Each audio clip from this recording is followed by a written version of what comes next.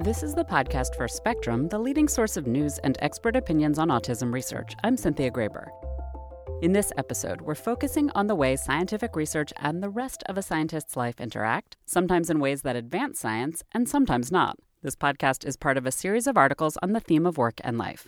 When two academics meet and fall in love, that can lead to some challenges. Jonathan Sabat says he knew it would be a problem. Probably when I first laid eyes on her. Jonathan is now director of the Beister Center for the Genomics of Psychiatric Disease at the University of California, San Diego. His wife, Lilia Yakocheva, is an associate professor also at UCSD, also in the Department of Psychiatry, studying the molecular basis of psychiatric diseases. They're both autism researchers. At the time they met, she already had her PhD, and he didn't. We were both working 12-hour days in the lab, probably the only people in the building who were there after 6 or 7 o'clock. And so, like, literally from the very beginning, our bond was over workaholism. So when we started dating, I kind of knew that this was not going to be your usual relationship. No, I think Jonathan just liked me because I already had a PhD and he didn't yet. After they married, they were working scientists in New York, they started a family, and Jonathan was publishing papers on genetics that were getting a lot of attention. His career started to take off. As he was being recruited for research positions, Lilia was inspired to pursue a new scientific project, in large part because of the research her husband was involved in and discussed with her at home. So I was always curious what the protein does. And then after he shared kind of genetic, findings with me, I always went and looked at the functions of proteins and this and that. And then I just decided at some point to write a proposal to study protein functions or proteins from the genetic studies. And my proposal actually got funded by NIH. But then they faced what all dual academic couples face, the academic job search. You walk into the department chair's office and they ask you the question, "Are you married?" And your immediate answer is, "Well, yes, as a matter of fact. My wife is a research assistant professor at Rockefeller," and you immediately have that conversation with the department chair. And they know very well that is probably one of the most number one highest priority issues with any recruitment is this woman or this man is not alone. They have to bring an entire family with them. Jonathan says that in this case, it helped that their research was in the same field.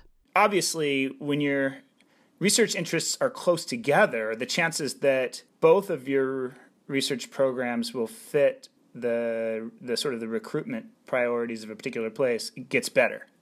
If you're doing things in related areas, then the chances that you're both going to fit somewhere is much better than if one of you is an astrophysicist and the other person is an anthropologist. I didn't really mind following him in terms of location, as long as I receive, a position, a challenging position for me, tenure track position that I wanted, and that, I can accomplish myself as a scientist.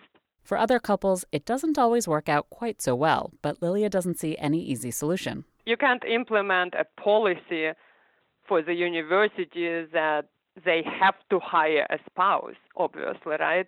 I don't think it can be written in a law that if you're hiring, one person and the other person is a scientist, you have to hire them. It would be hard to implement. Sometimes a life situation such as a move leads to taking a break from working as a scientist. That was the situation for Caroline Taylor. She'd received her PhD and did a couple of postdocs on nutrition and diseases. She and her husband had a child, and then he got a job in the U.S. Caroline decided not to work overseas. While they were there, they had another 2 children. When they moved back to the UK, she wanted to get back into science, but she couldn't. I did feel that my skills were a bit out of date, and that especially if I was going to move into a new area, which was likely, or slightly new area, I was going to need to get some new skills and get updated, yeah. And all my networks had gone as well. A lot of the people that I knew had moved on or retired. So, I didn't have that many contacts either, which didn't help. I did get the occasional interview, but the message I was getting was that you haven't got enough recent relevant experience. And it was the sort of catch-22, you haven't got the experience, but you've got to get the job to get the experience. So I was a bit stuck, really. Instead, Caroline created another career, freelancing as a copy editor for scientific journals. While that took advantage of certain skills, it didn't fulfill her scientifically. But after years out of the lab, Caroline felt like she'd never be able to get back in. Then she saw an ad for the Daphne Jackson Trust, a program that retrains its grantees in science and helps restart their careers. It also matches them up with universities. Caroline applied, and she received the fellowship. I was learning statistical techniques practically from nothing, learning all about epidemiology and how to handle big databases, and just generally kind of getting back into science and into the way of thinking and building up my confidence again, building up my networks, all those sort of things. So it was just really fantastic introduction back into science, and that then made me employable in science, which I hadn't really been before, and gave me the confidence to be able to go for new jobs. And I worked on some other projects for a year, and then I got another fellowship for Returners to Science, which was through the Wellcome Trust. Caroline thanks both fellowships, the 2-year Daphne Jackson Trust and the 4-year Wellcome Trust Reentry Fellowship, for helping her get back into science. Today, she's an environmental epidemiologist at the University of Bristol. It's possible I would still be working in the job I had before, running my business, and I would have been quite bored and frustrated, I think. I might have found something else, but I don't think it would have been as satisfying as what I'm doing now, and it wouldn't have made use of all the skills and knowledge and expertise that I'd built up as a scientist.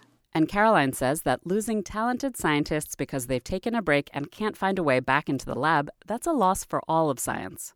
For people who've had a degree and a PhD and some experience, they've had a lot of money invested in them, and it's just a terrible, terrible waste if those people are lost to science.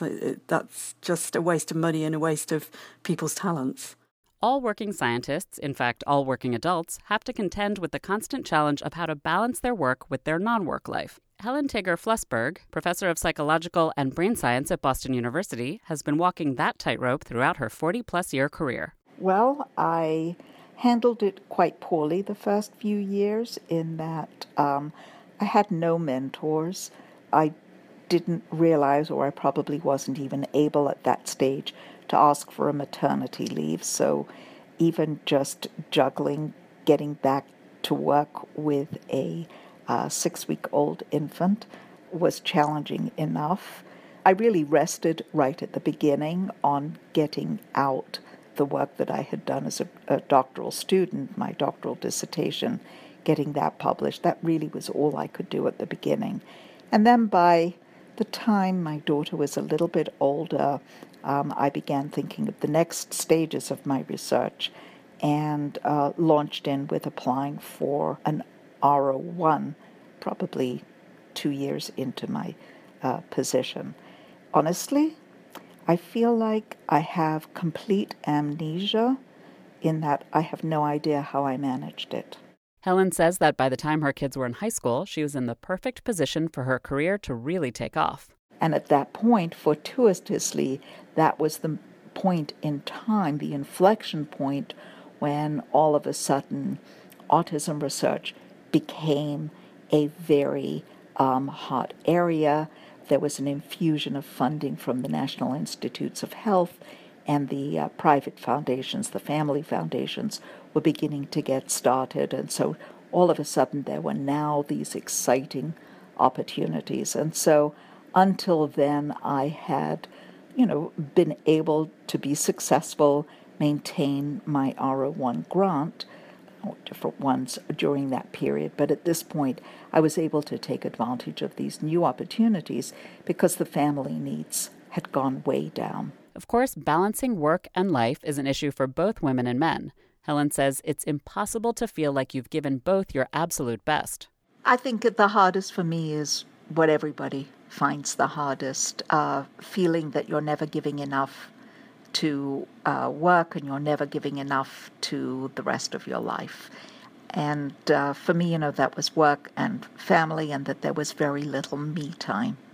I didn't really factor into that equation at all. But I think we all feel that way. Perhaps in retrospect, though, I managed to keep myself going way better than I was thinking at the time.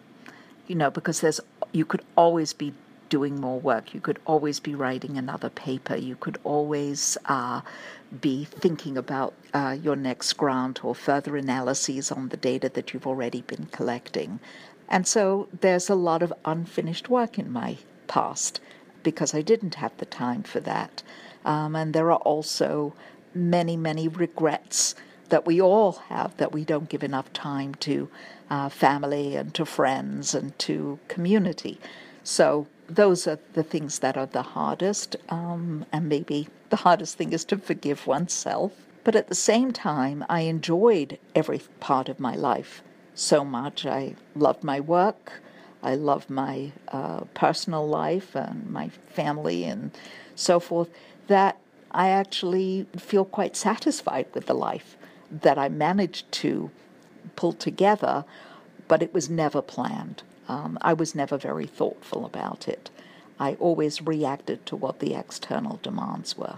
Helen says that institutional and policy-based changes could help women and men achieve more of a work-life balance.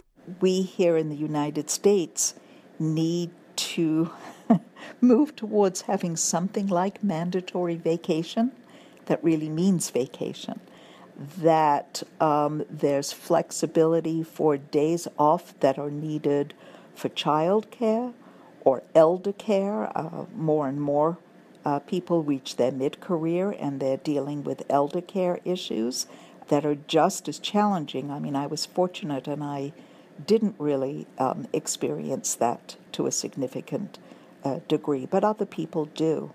And building in that flexibility is, I think, critical if we're going to move forward and not have such significant burnout.